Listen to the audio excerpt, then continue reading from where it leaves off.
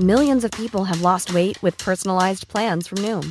Like Evan, who can't stand salads and still lost 50 pounds. Salads generally for most people are the easy button, right? For me, that wasn't an option. I never really was a salad guy. That's just not who I am. But Noom worked for me. Get your personalized plan today at Noom.com. Real Noom user compensated to provide their story. In 4 weeks, the typical Noom user can expect to lose 1 to 2 pounds per week. Individual results may vary.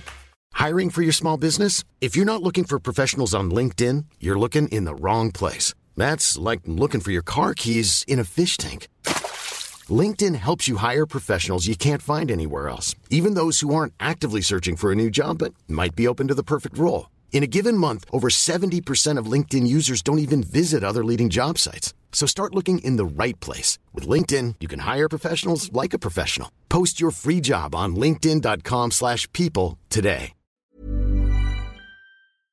Hello and welcome to Off the Beaten Track podcast. I'm your host, I'm Stu Whiffin. It's another week, therefore it's another episode. So I hope you're all doing well. This episode was recorded during lockdown. It was recorded over Zoom. And today's guest is comedian, author and podcaster extraordinaire, James Acaster. And what I now know about James, he's also as much of an anorak for music as me. So you're in for a treat. We've had a smashing chat, which we will get onto in a moment. But before, just want to say thank you to Scroobius Pip and everybody at the Distraction Pieces Network. Big thanks to 76 for producing this podcast. If this is your first Off the Beaten Track podcast you've listened to, then why not go and have a little rummage around in the archives, because there's a bundle of goodies in there from other comedians, loads of musicians and producers and actors. Go and have a little look in the back catalogue and see if anything takes your fancy. Also, if you've listened to all of them and you're still wanting some more, then I have a Patreon page as well, so you can go over there and I put up loads of exclusive episodes and content over there each week. I think we're done. I think I can get on with the episode. So it gives me great pleasure to say, please enjoy Off the Beaten Track podcast with James Acaster. I've got an announcement. Save Our Souls Clothing. www.sosclothing.co.uk. Why am I telling you this? Because they're our official sponsor. Yeah, that's right. Go and check them out because their clothing is off the scale. You're going to love it. So they've decided they want to be our sponsor, which is amazing. And what I have to do is I have to tell you about why they're amazing. So here's a little bit of blurb. So they've only been going a year. And they're based in Southend-on-Sea, just up the road from me. They put the company together based on a love of tattoos and alternative music. And they've worked with some of the greatest artists around the world to produce these items of clothing that are as unique as you lot. All of the designs are printed using biodegradable, sustainable and water-based inks. In addition to that, they only print on garments made by members of Fair Wear Foundation. I mean, come on, great clothing and a conscience. Since going live in April last year, they've seen their audience grow massively and are now selling orders all across the world. And they were recognised by Cosmopolitan magazine as one of the best sustainable clothing brands alongside names such as Stella McCartney. I mean, that's quite a first year, right? So, go and check them out because they've put a lot of love into supporting this podcast and I couldn't be happier. What else they've done is they've given you 15% off. So if you head over to www.sosclothing.co.uk, do a bit of shopping, see what you like, throw it in the basket, and then on the way out, put in the discount code BEAT15, BEAT15, and that'll save you 15% off. Amazing, right? www.sosclothing.co.uk. Official sponsors of Off the Beaten Track podcast. Let's get back to that podcast.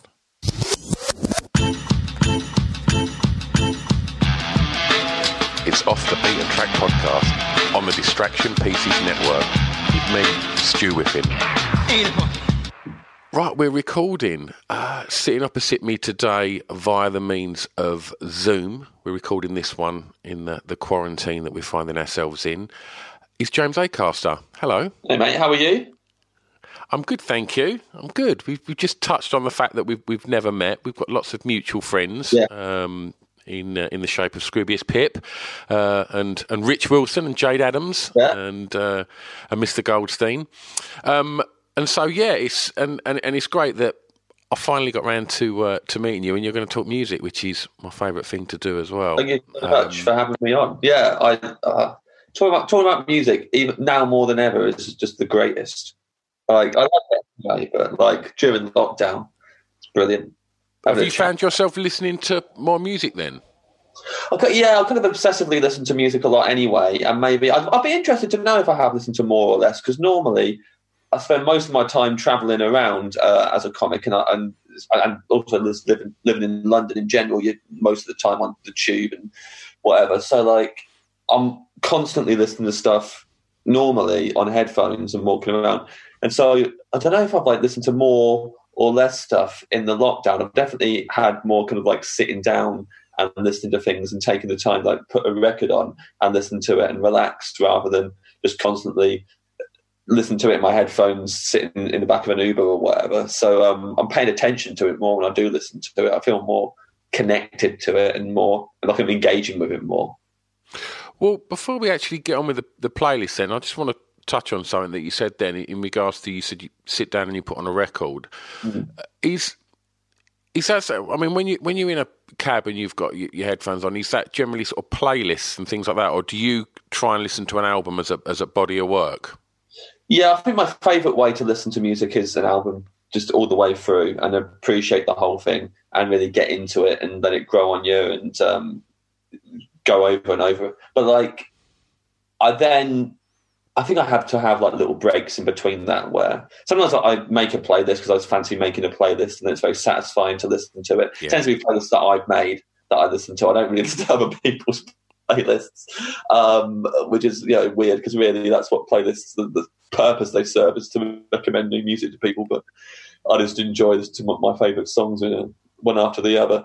But yeah, and like sometimes I get really obsessed with one song and I'll just listen to it over and over. During the lockdown, I had like 2 days where I was obsessed with Transdermal Celebration by Ween and couldn't stop listening to it, because I've started watching these YouTube reaction videos by guitar teachers and drum teachers and stuff. And there's this one guy, this very charismatic fella, was watching this Ween song. I hadn't heard it before, and just seeing how good the song was, but also his genuine first reaction to it, and he'd get excited and trying to learn the solo, and just his enthusiasm was infectious, and couldn't stop listening to it for quite a while. Okay, well, let's start the track list. So for track one, please, James. I mean, I don't know your answers, so I'm intrigued, and I mean the fact that we're already talking about Ween, I think we're going to be in for a good chat. So for track one, please, James, the song with the greatest ever intro. Yeah, so very difficult. It's a very good question. I was torn between short intros, long intros. I really have a lot of respect for long intros that have a lot of like climbing guitars and stuff. And the ultimate version of that, I think, is a song called "Throw Down the Sword" by Wishbone Ash, who are a band that I like because my dad likes them. My dad got some, he'll be happy about this, but like Argus by Wishbone Ash is like this kind of cult classic record, and my dad would play it around the house a lot. And I think it's the final song on it is "Throw Down the Sword," and it's just this very medieval kind of climbing guitar lines, and they're all like there's 3 guitarists in the band, and they often just play together and just like triple up certain lines. And the intro goes on for ages before, because it feels like the song starts when someone sings. With this particular song, it's not the case with every song, but with this one, when the singer starts singing, you go, okay, now we're into the song. But until that, it's people just do this, and it's constantly building, and you're like, where's this going? And it takes ages, but you're not like frustrated by it sometimes. I feel like people build to stuff in music and never give you the payoff, and it's annoying, and you're like, just hurry up and start the song. But with this, it's like with each and every one, you feel like you're going into battle or something. The whole album, like on the front cover of the album, there's like a warrior with like a helmet on and a spear, and like there's a song called Warrior on the album, and like a lot of the songs are kind of conjure up that sort of medieval soldier kind of going into battle. And that last song, which I guess is just called Throw Down the Sword, is about, stopping all that, but it still feels like you're marching into this battle, and then it segues into this very quite calming verse. So it's a very satisfying introduction that kind of then smooths out and goes where you don't expect it to. Can you, like, in regards to the way that the music starts and, with an intro and then the sort of journey that it'd take, and can you draw any parallels from, like, stand-up to that? Like, do you come on and try and sort of, like, grab them by the balls straight away, or is it, do you know what I'm trying to say? Yeah, there's loads of different ways that people can, like, start shows, and definitely when you start off in stand-up, one of the things that you're trying to figure out the most is how do I start? Like, I've got to go on and, talk to these people, but I'm not sure how. And it used to be that I'd go on and be like, how are you all doing? And like ask them how they were and stuff. And it just felt really artificial and rubbish, and I didn't like having to say hello at the start every time. I'd be like, hi, and like, because I felt like I was being like, do you like me? Immediately, like, are we friends? And am I likable? And some people that really works, but I think it works because that's genuinely who they are as a person. And for me, I quickly found that, like, almost the less of an intro, the better. As I've gone on, I've been doing stand-up now for 12 years. Yeah. But the more it's progressed, the shorter the intros have got, to now I just kind of go on and start the first routine without any kind of introduction a lot of the time. I just, like, go in and a lot of gigs and just start the routine, and you realise people don't really need that from you. I went through a long period of just saying thanks, they'd applaud, and then when that died down, I'd just go, thanks. And then like that would get a laugh. But then, like, I would kind of think, oh, that's maybe a bit Stuart Lee or a bit Stephen Wright or people like that. Yeah, and so you try and like find your own energy. And definitely, because I like music so much, I do think of it sometimes in terms of like how certain albums I like start, and that they don't, try and work their way in and like fill the room out, and then they just go, here's the album and here's what we're going to do. So when you're doing a solo show, I think just going on and setting the tone immediately is more important than shaking hands with the audience and trying to be friends with them. But yeah, it depends what you're doing, really. Okay. Track 2, James. The first song you remember hearing that had an emotional impact on you? Yeah. So for ages, I just listened to songs because I thought they were funny. I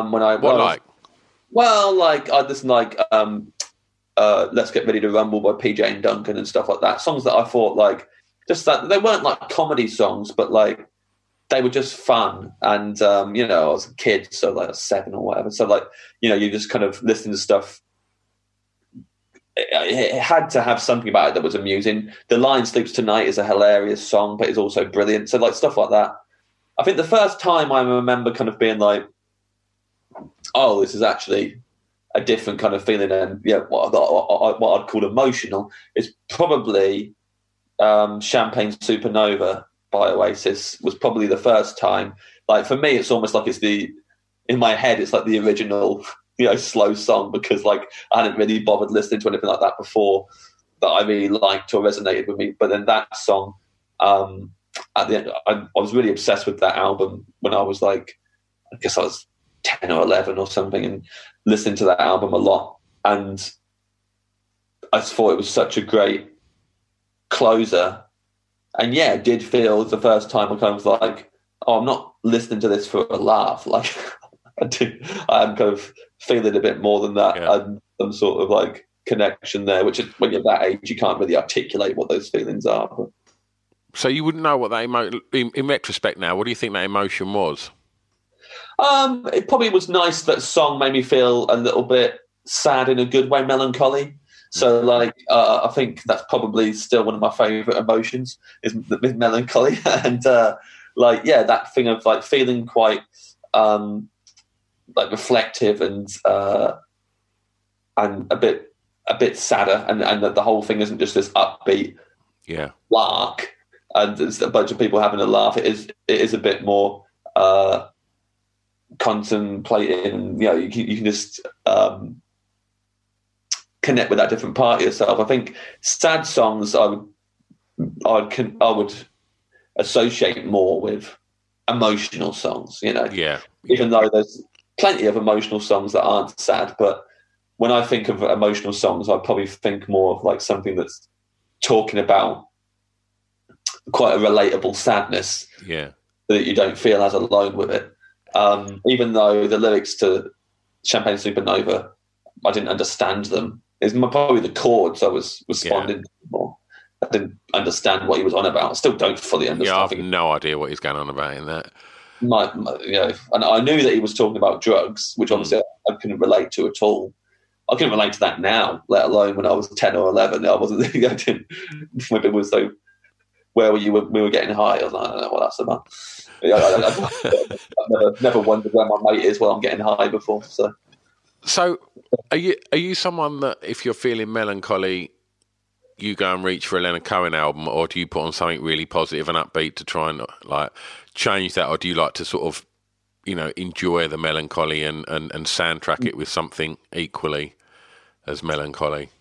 I think it depends if there's reasons for me feeling that way.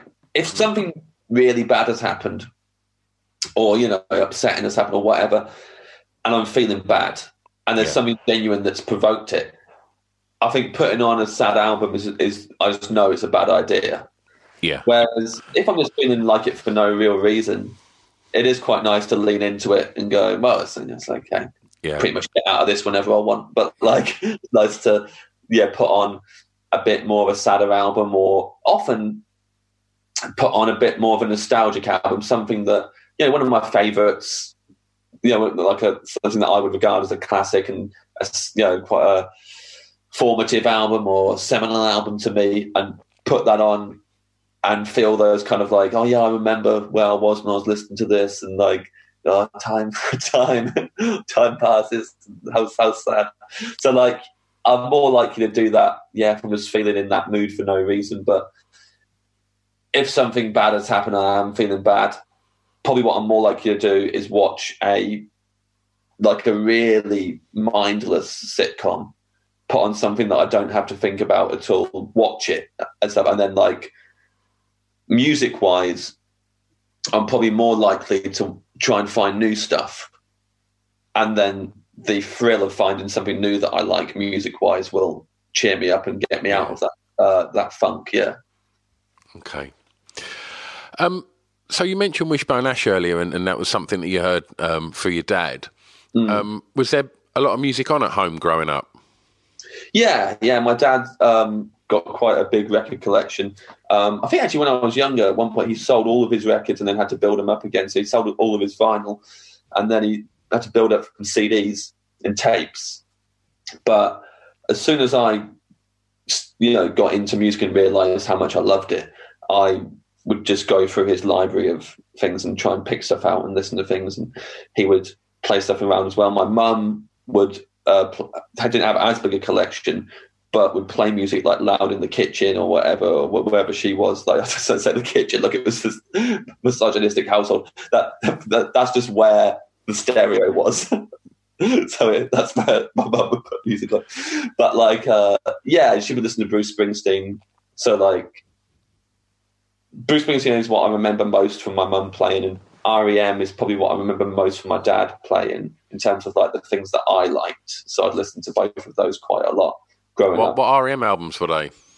Well, he had most of them since they got signed to the major label. The ones that I remember listening to the most were Out of Time and New Adventures in Hi-Fi. But at that point, I was probably...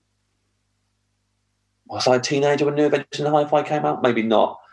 I think I was younger, but like those ones I listened to a lot. and really loved. And he probably played Automatic for the People more because it's his favourite one. Yeah. But I don't remember hearing it as much growing up, and I don't have as much of a connection with that album now as an adult. Like, I like it, and I put it in my top 5 REM albums. But what's your number one? I'm curious. I'm a very big REM fan. New Adventures in Hi-Fi is my number 1 REM. Really? Yeah, and like I mean, probably partly because it was what I listened to most growing up, but still now when I listen to all of their albums, I really love the sound they've got on that record. I love the hooks. My favourite REM song is Ebo the Letter, and I just think it's incredible, that song. It's like one of the best songs ever by any band. And also, I read this book about REM, and I loved how they made that album on the road, and they recorded it in sound checks, and some of them are live tracks that you wouldn't know, some of it in dressing rooms, and some of it's in the studio. And I just don't think there's a bad track on the album, whereas there's other REM albums where I can like, go in and out of it. But like, I'd probably go that, and then I would say Out of Time. But then I would probably put, I'm a big fan, again, this is my age, and just where I was when I was getting into them. And it's also, I think, the last good album they made, but some people would probably go before this. But I'm a big fan of Up. I really like that album. Up's their Pet Sounds. I think that's their little nod to Wilson. I really do believe that. And it was the album that I kind of signed off with REM with, that one. Yeah, I think that's a good point to go, I'm done.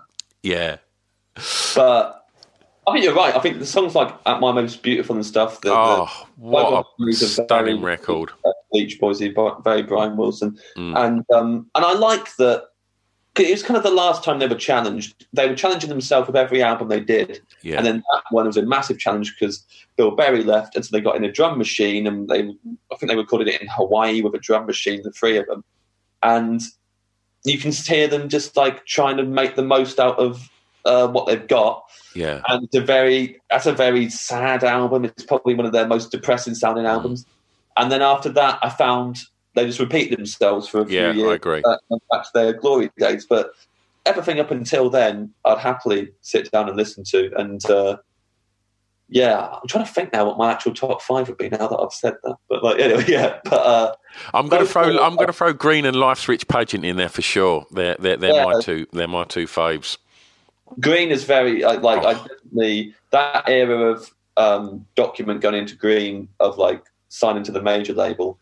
And the singles on those albums. I mean, Green would probably be my top 5 because it's got Orange Crush on it, and that's like the first REM song I heard. My dad put it on a mixtape for me, and I just thought that song was amazing. There's a track on Green called Hair Shirt, and that's my favourite REM record ever. I think it's a beautiful record.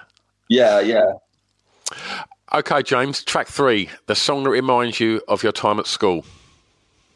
So it was the first number 1 that I remember. It was the first song that I remember everyone talking about. It's in primary school, but it was Boom Boom Boom by the Out Here Brothers was the first song that I remember everyone singing.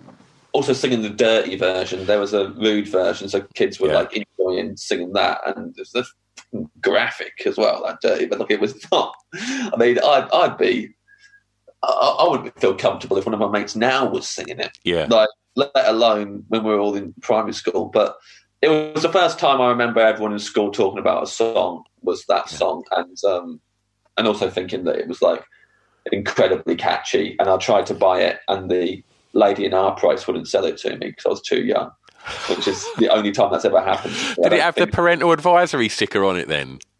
It did, yeah. But like, I'd never, been checked for that before. But she was just like, can't sell this. So she's probably 100% a Christian. But like, she's like, absolutely. But I just didn't get sold the. So I think instead I bought like Big Yellow Taxi by Amy Grant, like a cover of that.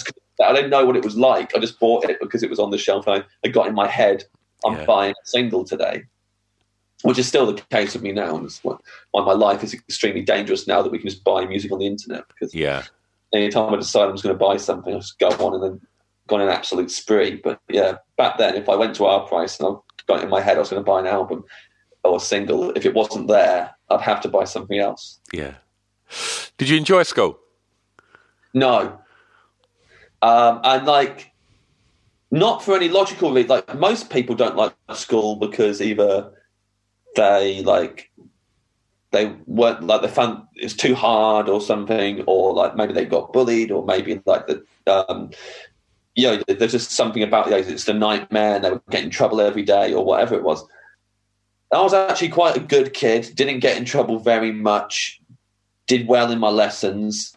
Yeah. No one bullied me, like no more than anyone else gets when you have like run into some of the dickhead kids. But like, I'd never have never got bullied. But I just didn't. I feel I'm making more sense of it now as an adult, especially under lockdown. Actually, of realizing how much I don't actually enjoy being in big social groups where you have to figure out how to behave, and you're constantly being like, right, that person's in the room now, and they're, because even though I never got bullied, I'm fucking terrified of bullies. So like, I was constant, which is probably why I'm a comedian as well, is like that thing of obsession with being funny and making people laugh. It wasn't make them laugh so they don't hit you, but like definitely that kept you feeling safe and in the, like, people are laughing at me, I'm okay, no one's going to give me any shit. But yeah, I think I definitely overthought stuff in school and was constantly trying to keep on the right side of everyone. And I've only really got one friend from school I'm still in touch with, who I think was the one person who, when I hung out with them, I was just being myself completely, and that was cool and felt good. I felt relaxed. Everybody else, I kind of felt like at one point that I had quite a lot of friends in school. When I was in school, I think I thought of myself as like, I've got loads of mates, and actually I didn't. I was just quite good at like keeping in with people, but the way people were in my school anyway, I found there was a lot of people who were. I suppose kids in general, but they're quite keen to point out like those shoes are shit, that pencil case is shit, or whatever. And so I was just constantly in my head about like not being called, not being told that certain things I liked were shit or whatever. Especially when I got into alternative music and I liked Nirvana and stuff like that, I started hanging out with the alternative kids. I thought, great, like this is it now. I'm free of all that. Like, I had to hang out with all the kids who are following all the latest trends and stuff, and they pick you up if your Adidas bottoms aren't as cool as someone else's Adidas bottoms. I don't have to do that anymore. We can just be ourselves. And then I realised quite quickly that's not the case. This other group has its own set of rules. I was going to one of my friends' houses and I was wearing an Umbro t-shirt, and they were like, "What the fuck is that? What are you wearing that for?" I was like, "I like it. It's a good t-shirt." And they were like, We're not in. We don't wear that kind of stuff. The townies wear. That's what we call them in my old trendies and townies. They wear that. We don't wear that. And I was like, oh fuck's sake! Like this is the same in this group. And like I thought, and you realise, oh, you're not actually genuine like people who like this kind of music and all this kind of stuff. You wish you were the cool kids. You couldn't be, and so you formed your own subsect where you get to be the coolest kid in this group. Yeah, but it's such a headache. Do you know what? It's strange though, isn't it? How tribal it was then, and it was this, and it was the same, 10 years before that when in what was going on in the alternative music for me and my kind of formative years in that as well. Doesn't really exist anymore. There's not huge tribes in music. I run an alternative nightclub, and for years when I was DJing, I could see the people that were coming through the doors, and I would see what they were wearing. I would know exactly what records to play that would relate to them. And you walk down the street and you'd be like, right, and I'm going to use some really lazy terms here, but that kid's into shoegaze, that kid's a grunger, that kid's an indie kid, and all of them kind of identities have all just sort of disappeared, really. There's kind of like a united top shop window that seems to tick all boxes now, which I think is, as much as, you were saying, like, oh, fuck's sake, now I've got to kind of work out what my grunge outfit's going to be. Now I've got into Nirvana. But that stuff's gone. I do think there is a bit of a shame that kind of tribalism, like them youth cultures, don't seem to be as sort of defined in their outfits and their stylings anymore. Apart from metalers are just die hard till the day they die. Yeah, they're doing.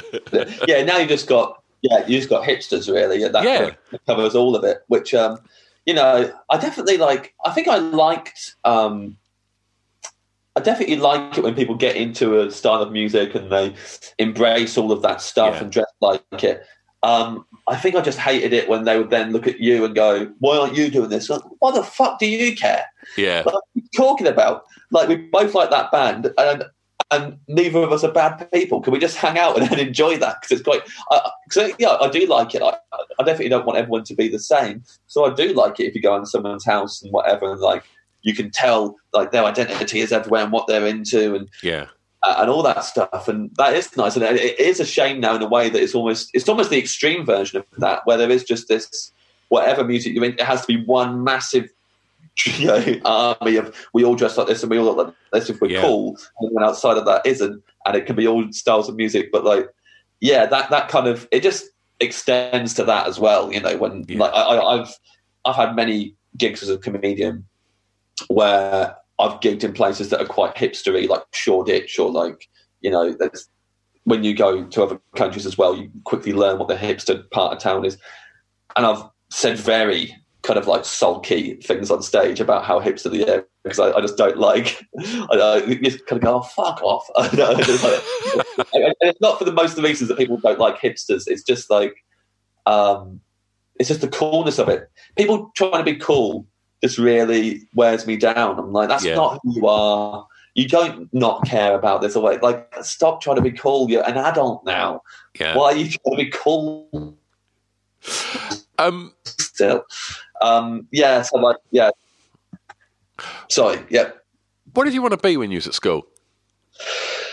When I was at school, I wanted it to be loads of stuff. And I remember telling my form tutor that when I was older, she was it was part of the lesson, and she was like, "What do you want to be?" And I said, "I'm going to be a musician, an actor, and a cartoonist." I think I said those three things, and she said, "Well, you've got to pick one, and also any one of them is going to be really hard." And I was like, "What?" I remember just looking at me and I'm like, "Well, yeah, I want to be one of them, but like I kind of want to do them all." I was like, well, right now I play the drums, I really enjoy drama class, and I do cartoons in my spare time. So I'm doing all three of them now, and I'm a kid, so it can't be that hard when you're an adult. Yeah. So I was like, I don't understand why I'm being discouraged. And that teacher actually showed up to see me on tour in 2014 and absolutely ruined the gig. She was drunk with her mates on the front row and they were just talking, shouting, putting their feet on the stage, walking around and shouting across the room to one another. And everyone complained afterwards about them. There was an article written about them in the local paper. And she refused afterwards to admit that she had fucked the show up. She contacted me on Facebook going, "Great gig. I don't know why everyone was so uptight." And I kind of replied, "Was because you ruined it for everyone. They paid to see the show. You ruined it." And she was like, "No, I didn't." And then eventually, when the article came out, she admitted that she did. Because I didn't stop hearing from her until like that came out. She kept on replying to me going, "Do you know what? You're wrong. I did not ruin that." And I was like, "Listen, you're not my teacher anymore. We're both adults. I work in this industry, and I'm telling you, you ruined that gig." Yeah, and that's just what happened. And like eventually, I had to just be like, "Here's," and that was part of school as well. I didn't really like. There were some teachers I really liked, but there were some teachers who I didn't like. And there's one teacher especially. I think I've spoke about her at length on a different podcast, but who took an active dislike to me. And she's one of the people that whenever I think about her, I literally want to be in the room with her again, so that as an adult, I can articulate everything I couldn't say when I was 11 and 12 and just say to her, like, here's all the reasons why what you did was really messed up and you shouldn't have spoke to a kid like that. But nothing. Every time people go, best years of your life, I'm like, well, I don't know how bad your life is now, mate, but like school, I wouldn't go back to school if you paid me. Hate it. What was the first record you bought in a record shop, James? It was the single. It was so the first single I bought was Thunder by E17. I hadn't even heard it. I just bought. I knew E17 were like the cool band. In my primary school, most people talk about E17 more than Take That. They were. E17 were tougher. Looked like they could handle themselves more in a fight, and so we were all getting into E17. And so I just bought that single just because everyone at school was going on about them. I hadn't heard it until I got home and played it. I thought it was fine. And like, I don't think I think I got given albums as like presents and stuff, but I don't think I bought an album until I bought Nevermind. I think that's the case anyway.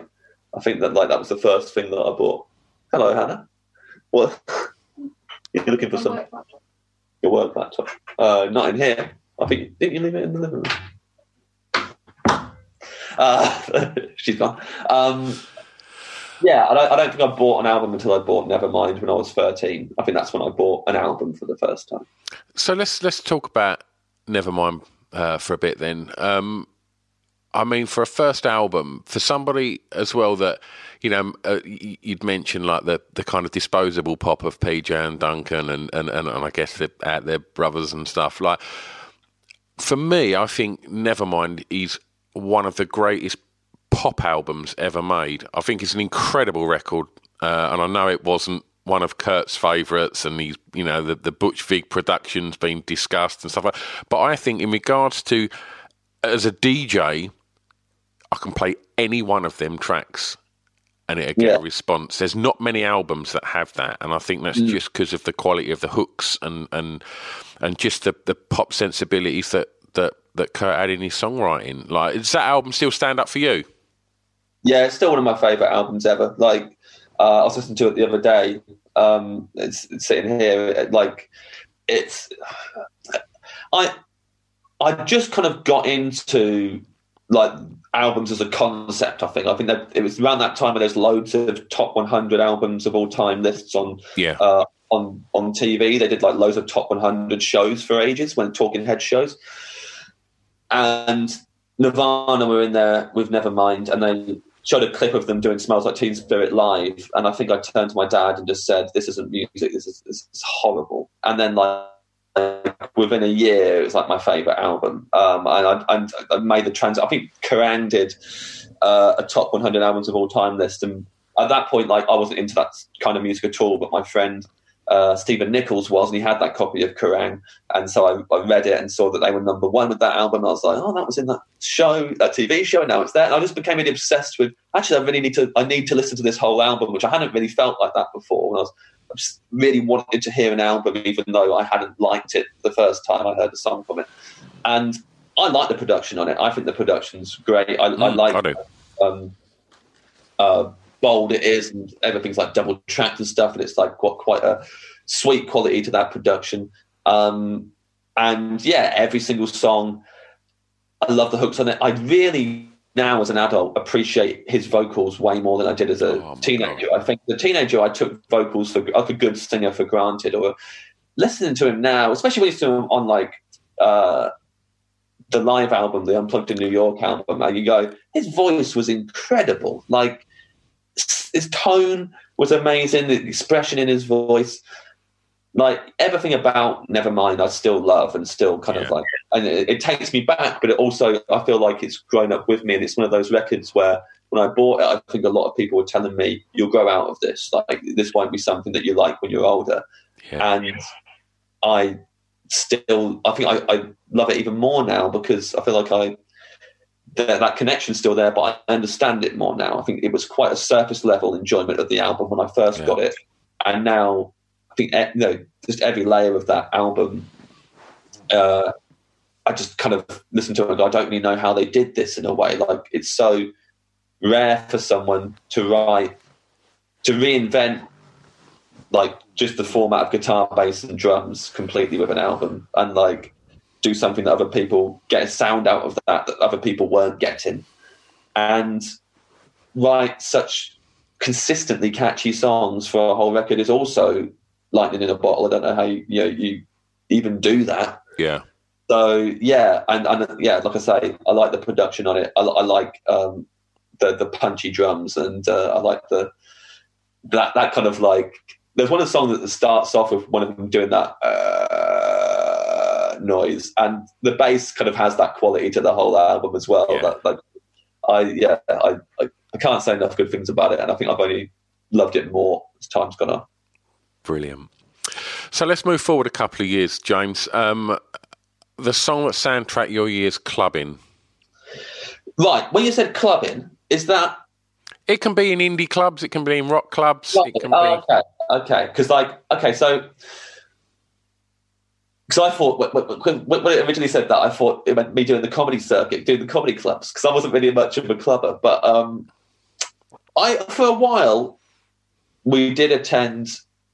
For a very short period of my life when I went and would dance in clubs and stuff, like a 2-year window, if that. And also, I wasn't drinking then. I didn't start drinking until my late 20s, really. In terms of socially drinking. Sure. But before, I liked the odd drink, but I didn't enjoy getting drunk. And then I didn't. So when I was actually going out and dancing, I was always doing it completely sober. And really enjoyed that as well. I think I kind of had a bit of a badge of honour that I was dancing like everybody else, but I wasn't drunk and they were. And I don't need it to have a good time. This is great kind of attitude at 18, 19 or whatever. But I think round then, so Kettering had a few places where you go. You go to the Prince of Wales most nights of the week, most kind of Friday, Saturday, Sunday, Thursday. Nowadays, people in Kettering only go out one night a week. And that's, thanks to how much the Tories have fucked everyone over and people can't afford to go out that often. But when I was younger, we were, most nights Kettering was pretty busy. And if you were into alternative music, you'd end up in the Prince of Wales. Although I can't remember specific songs that they would play that would be is that once a month, though, there was a night called Kenny's Dead in a club called Club Excess, which isn't there anymore. It's a car park now. But it was originally, it was felt like an airplane hangar. And the song, I've talked about this on another podcast, but I can't change my answer because it is true. But the main song that I would always associate with Kenny's Dead was New Noise by a band called Refused. And if you haven't heard Refused, their album, The Shape of Punk to Come, is, I think, an essential record. It's a experimental, hardcore punk album where they throw every single genre they possibly can at the album. And New Noise was a song that my friend Graham requested, and the DJ didn't have it. So the next month he bought it along with him and gave it to him. And the guy played it because it was someone's birthday. And then it became a regular fixture because everyone loved it so much. But what was great was it was a song that nobody knew. Yeah. So all the other songs he was playing were big alternative hits that everyone knew. And then this New Noise song, which goes through different passages of a really heavy, hardcore vibe into an electronic kind of feel out of nowhere. And it was a really powerful song, really, really quiet passages that suddenly explode into quite angsty, loud sections. And it was an epic song as well. It's 6 minutes or something. And it just became this thing that everyone who went to that club loved this song. And probably outside of there, no one even knew what that song was. And every time it played, and also he played the song in its entirety, which includes, at the end, the singer just doing a bit on his own. I still, even though I've listened to that album repeatedly, I've got it on vinyl, it's one of my favourite records, I still don't know what the singer is saying at the end of the song. But he just phrase going, yeah, for quite a long time. That's a very poor impression of him, but I'm not going to try and do a good one. But we would all just be there while he's doing that bit for a long time on his Punch in the Sky and doing the squawk along with him. So that would be the thing I associate most with being in a nightclub. And that come from your friend actually burning the CD and taking it down there as well? Yeah, came from my friend giving the DJ the song, which I think my friend had it on a sampler album. So it wasn't even, he didn't even have the album. I don't think he'd even listened to the album. Yeah. But he'd heard it on this one thing and was like, oh, this is brilliant. And actually, he didn't buy the album. Weirdly, I ended up buying the album before him. So, he was the one who got us all into this band, didn't buy the album. And then my other friend, Ben Foote, had got the album, put some songs from it on a compilation for me. And I was like, well, these other 2 songs are awesome. So that's 3 amazing songs. So I'll buy the album now. I was quite surprised. My friend Graham was like, oh, I actually don't own the album. I'll check it out as well. And then we all got obsessed with the album. But yeah, that song was like, he bought it there. The DJ loved it and played it every month. That's a brave thing to give a DJ a record. I mean, it's happened to me. Yeah. I've it maybe like in the 90s, I'd have like kind of like local bands giving me their CD saying, "Will you put it on?" And I'd be like, I'll have to take it home and have a listen first. And a lot of the time it was really badly recorded. But the only time it's ever happened where someone's gone, "Have you heard this? I've burnt it because it was sound good," was, do you know To Hell with Good Intentions by McCluskey? No, I know McCluskey. And obviously they're awesome. But I don't know that song, which is, I'm very sorry, Falco, if you're listening to this. Because he knows I'm a big fan of him. But I should know that song. Apologies. You would have heard it, James. You would have heard it. It's incredible. And I'd not heard of the band, and this guy went, "Put this on, trust me." And I just thought, it was quite early in the night, and I was like, oh, fuck it, I'll just stick it on. And I was like, what is this? And then to that day, that tune, well, it was a bit of a big tune, but not necessarily right across the indie clubs. Like you say, it was one that people would come to my club and be like, "Can you play that song by that band?" And I'd be like, "I know what you mean." And like, yeah, absolutely. Hello, I've interrupted the podcast again, haven't I? Sorry, it won't take a sec. All I want to say is, the songs that we're talking about in this podcast, if we can't play them, it's just because of the regulations regarding playing licensed music and such. So if you want to hear the songs, just go over to Spotify and search Off the Beat and Track podcast, and you can listen to all the songs because I put. How would you like to look 5 years younger? In a clinical study, people that had volume added with Juvederm Voluma XC in the cheeks perceived themselves as looking 5 years younger at 6 months after treatment. Look younger, feel like you. Add volume for lift and contour in the cheeks with Juvederm Voluma XC. Reverse signs of aging by adding volume to smooth laugh lines with Juvederm Volure XC. For important safety information and to find a licensed specialist, visit Juvederm.com. That's JUVEDERM.com. Not for people with severe allergic reactions, allergies to lidocaine, or the proteins used in Juvederm. Common side effects include injection site redness, swelling, pain, tenderness, firmness, lumps, bumps, bruising, discoloration, or itching. There's a risk of unintentional injection into a blood vessel, which can cause vision abnormalities, blindness, stroke, temporary scabs, or scarring. Talk to a licensed specialist to find out if it's right for you. Millions of people have lost weight with personalized plans from Noom. Like Evan, who can't stand salads and still lost 50 pounds. Salads generally for most people are the easy button, right? For me, that wasn't an option. I never really was a salad guy. That's just not who I am. But Noom worked for me. Get your personalized plan today at Noom.com. Real Noom user compensated to provide their story. In 4 weeks, the typical Noom user can expect to lose 1 to 2 pounds per week. Individual results may vary. Since 2013, Bombas has donated over 100 million socks, underwear, and T-shirts to those facing homelessness. If we counted those on air, this ad would last over 1,157 days. But if we counted the time it takes to make a donation possible, it would take just a few clicks. Because every time you make a purchase, Bombas donates an item to someone who needs it. Go to bombas.com/ACAST and use code ACAST for 20% off your first purchase. That's bombas.com/ACAST, code ACAST.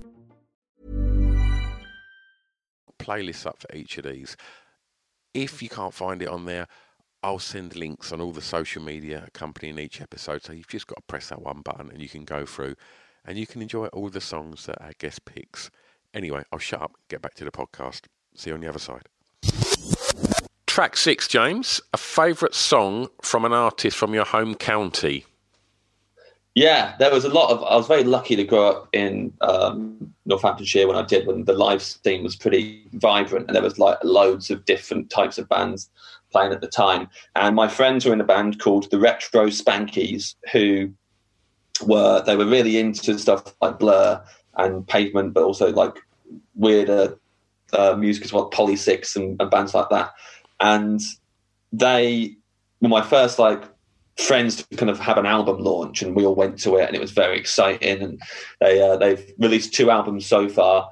I love both of them. One's called I Know You Are, But What Am I? And the other one is called Meager Vengeance.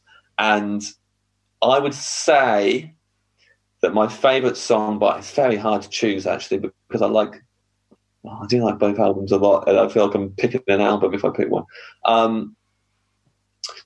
I think Hit the Electricity is my favourite song by Retro Spankies. And that's the one that I personally like. I saw them play it live for ages. It took them a very long time to record their second album, years and years. So it was a song that I would see live a lot and always really love it live, and was really looking forward to. I was pestering them for quite a long time to record the album, because I was like, I really want to own that song, and I was quite impatient. And then eventually, like, when they actually contacted me, I think before they released it, to be like, here you go, so that I could have it, because I've been pestering them for so long. And it's like their second album is more that they use more keyboards and synths than they do on their first album, but it's got this like quite upbeat, like lightheartedness to it, some like a sense of humour to it. A lot of their music, while also being quite. The vocals, like the instrumentals are upbeat, but then the vocals are always quite a bit more downbeat and sarcastic. And I really like how that rubs against each other like that. And that this song has a really good, just great breakdown bit where the chorus is like suddenly halftime drums and stuff. It sounds really good.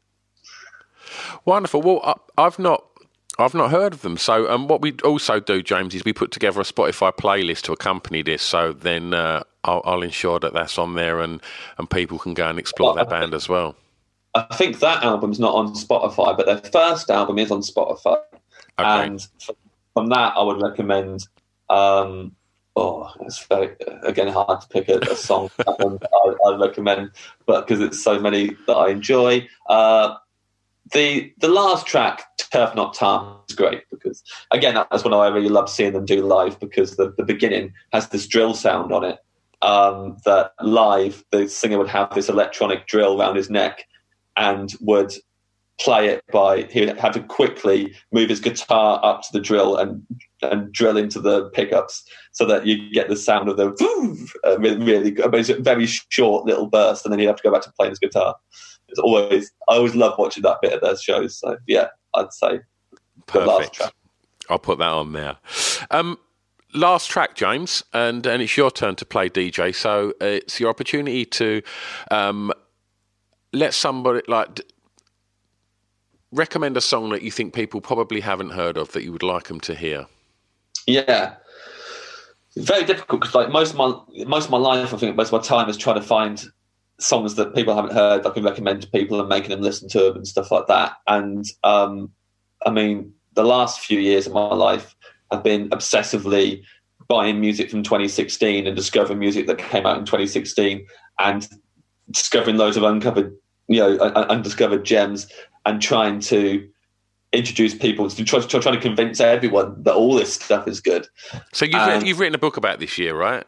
Yeah, I've written a book called Perfect Sound Whatever about my obsession with it, and then got a podcast at the minute on BBC Sounds called James Acas's Perfect Sounds, where we talk about a different album each week with a guest who is unfamiliar with that. I've sent them it in advance, and they give their first... Let's talk about that then before we get on to the track you want to recommend. So, obviously not content with the hugely successful Off Menu, there's another podcast then. So, is that just something that you wanted to do because of your love of music? Yeah, like especially just my love of this 2016 project has been a really fun, and for me it's been like, it started out when I was like having quite a rough personal year. So like I was saying earlier, I'm more likely to turn to new music at that point. And it was just suddenly reconnecting with modern day music, rediscovering my love of like new albums, and instead of just buying old stuff all the time. And so I just feel it's very personal as well. Like, not only do I love talking about music anyway, and I've always wanted to like have a radio show about music or a podcast or something like that.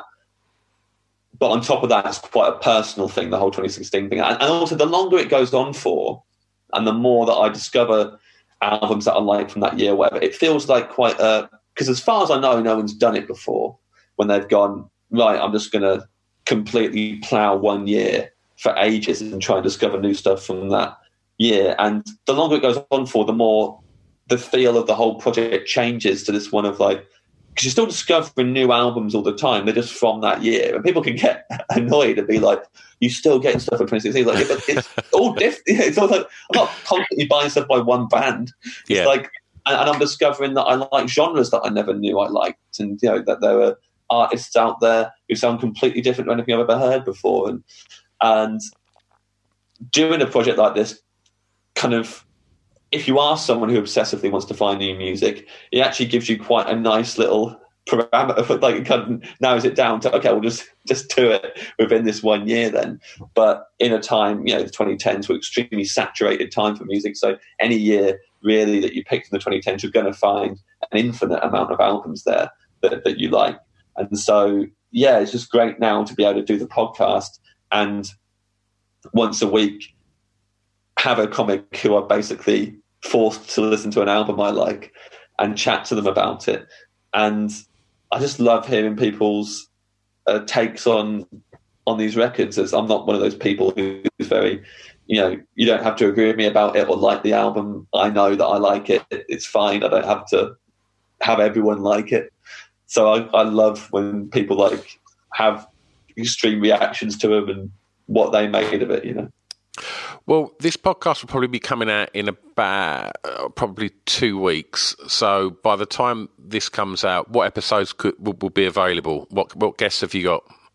So we've got Romesh Ranganathan talking about Lemonade by Beyonce. We've got Phil Wang talking about the experimental punk hip-hop album United Dictators of Europe by Anarchist Republic of Buzz. We've got Sophie Duker talking about the punk samba jazz fusion record MM3 by Meta Meta. We've got Jamali Maddox talking about the black metal African American spirituals fusion like experimental album Devil Is Fine by Zeal and Ardor. And I believe we've got Jen Brister talking about Laura Mvula's wonderful record, The Dreaming Room. So those are like the first 5, I think. Excellent. So if you had to, and that's out weekly on BBC Sounds, yeah? Yes. Cool. So what track are you going to finish on? I think because if I want to get people into all the music from 2016, I would always, first of all, play them Just Like I by Xenia Rubinos. It's the song in my book that I say is the one that if I want to get people into the, you know, if I want to convince people that it was the greatest year for music of all time, that's where I'll start. I'll play them that song. It's a very immediate song. Her vocals are amazing. The vocal runs that she does on it. It's her approach to the album was that she wanted to sound a bit like a punk Beyonce, and that's very much what comes across in this song. The drums have almost a Led Zeppelin quality to them. The guitars are quite heavy as well, but it's still got quite a strong R&B influence running through it. I think it's a very special song. I love the energy on it. I love the sound of her voice. And yeah, I'd play that to kind of then hopefully, if people like that, means they'll listen to her entire album, Black Terry Cat, which is amazing. And then they can roll from there to the rest of 2016 and all the albums that I like from that year. Wonderful. James, thank you very much. I really appreciate your time. Cheers, Stu. It's been great. Thank you. Thank you very much for listening. Well, that was nice, wasn't it? What an absolute gentleman James is. Huge thanks to Colette at BBC Sounds for putting that one together for us. Thanks to James, obviously, for giving up his time. And thanks mostly to you lot for listening. As I mentioned at the beginning, why not have a rummage around in the archives of Off the Beaten Track, see if there's any other episodes that take your fancy. And as I mentioned as well, we do have a Patreon page as well. You can find out about everything at offthebeatentrackpodcast.com. Thanks a lot. I'll see you next time. Bye-bye. Oh, yeah. Sorry. I've butted in yet again. I just want to quickly tell you about this magazine. It's called Pod Bible. Now, Pod Bible is the new essential guide to podcasts. It's put together alongside Spotify and Acast, and it's a one-stop shop to tell you all about the podcasts you maybe know about, but definitely about a load of the podcasts that you probably don't know about that we think you should know about. I mean, in the first edition, there's interviews with Adam Buxton, interviews with Craig Parkinson, there's features on Jade Adams, and there's just an abundance of information about so many exciting podcasts that are out there. Also, Spotify have given us these amazing little codes. So if you do get a print copy, you can just turn on your Spotify on your phone, scan the little code, and it just automatically opens up the podcast on your listening device. How good's that? If you haven't managed to get a print copy, then just go over to www.podbiblemag.com and read it online, because the digital version is all over there and it's all free. So every other month there'll be a new edition out. So go and have a look and support us on the social medias as well. podbiblemag.com. It's Off the Beaten Track podcast on the Distraction Pieces Network with me, Stu Whiffen.